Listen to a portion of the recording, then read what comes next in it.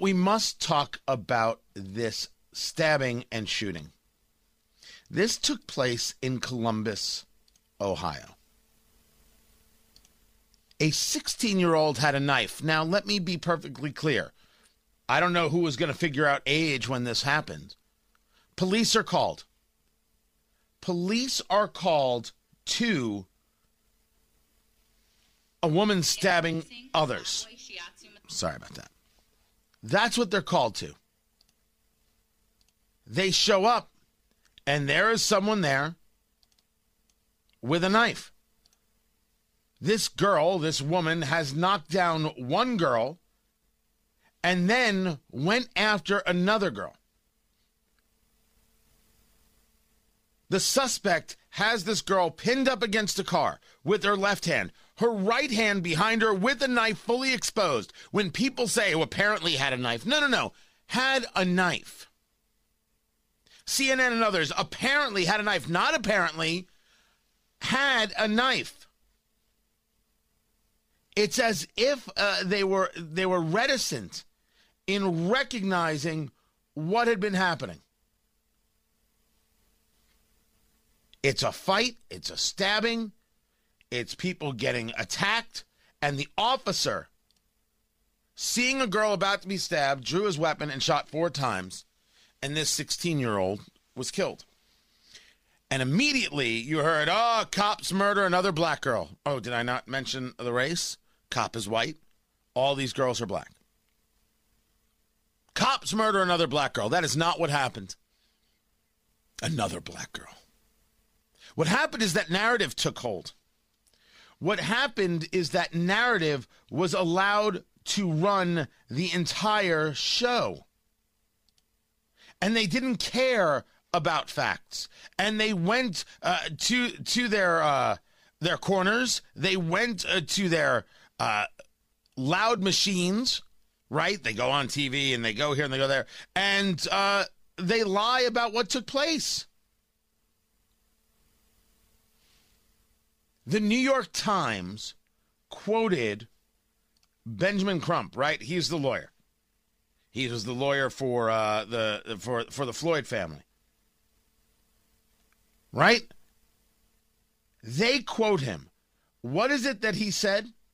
He said in his, I believe it was his tweet, that police just killed another unarmed black girl.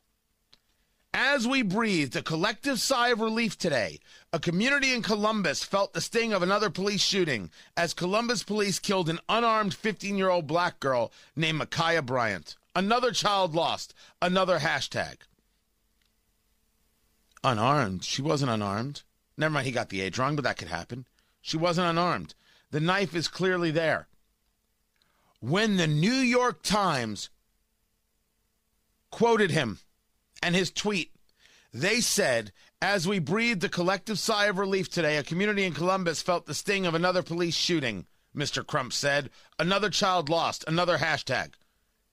The New York Times edited out unarmed. She was completely armed. She was a danger to everyone around her. And the New York Times edited out that part of his statement, of his tweet. Why did the New York Times do that?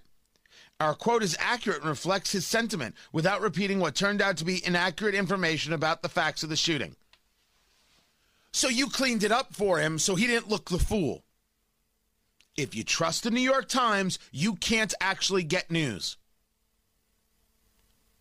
This show, these shows, WIBC, provides more news than the New York Times. Write it down. Write it down. People desperate not to have this story understood. Desperate to try and hide the facts of this story. This is protesters in Columbus, Ohio.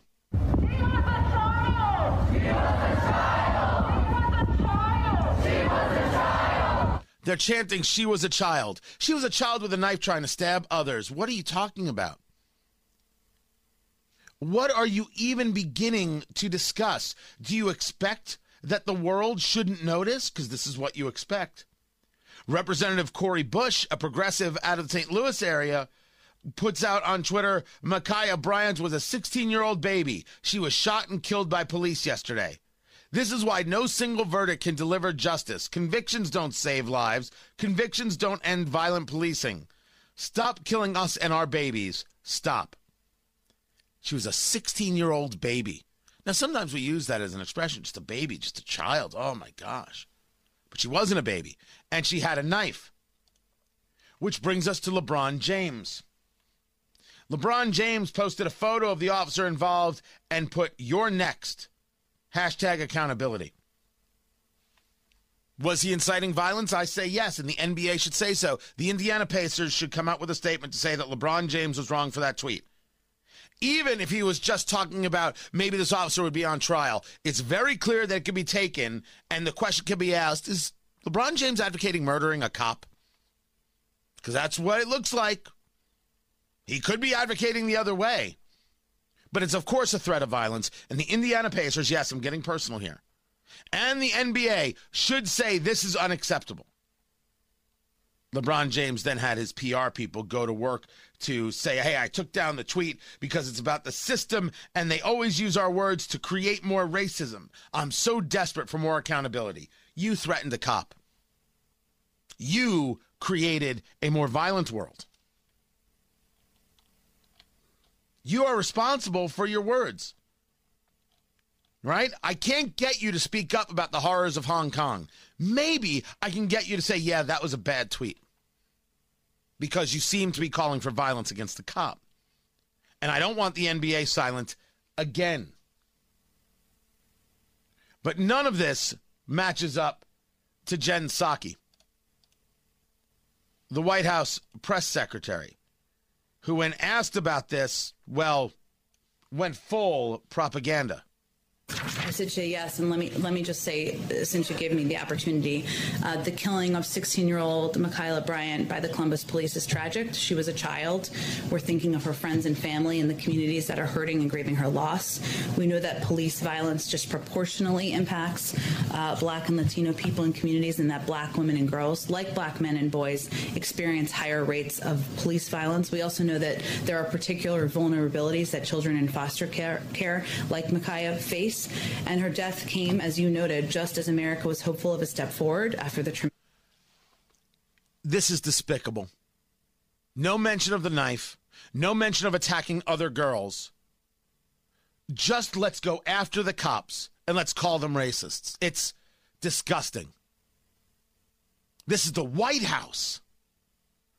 But the permanent revolution means that decency doesn't matter. Ideology comes first.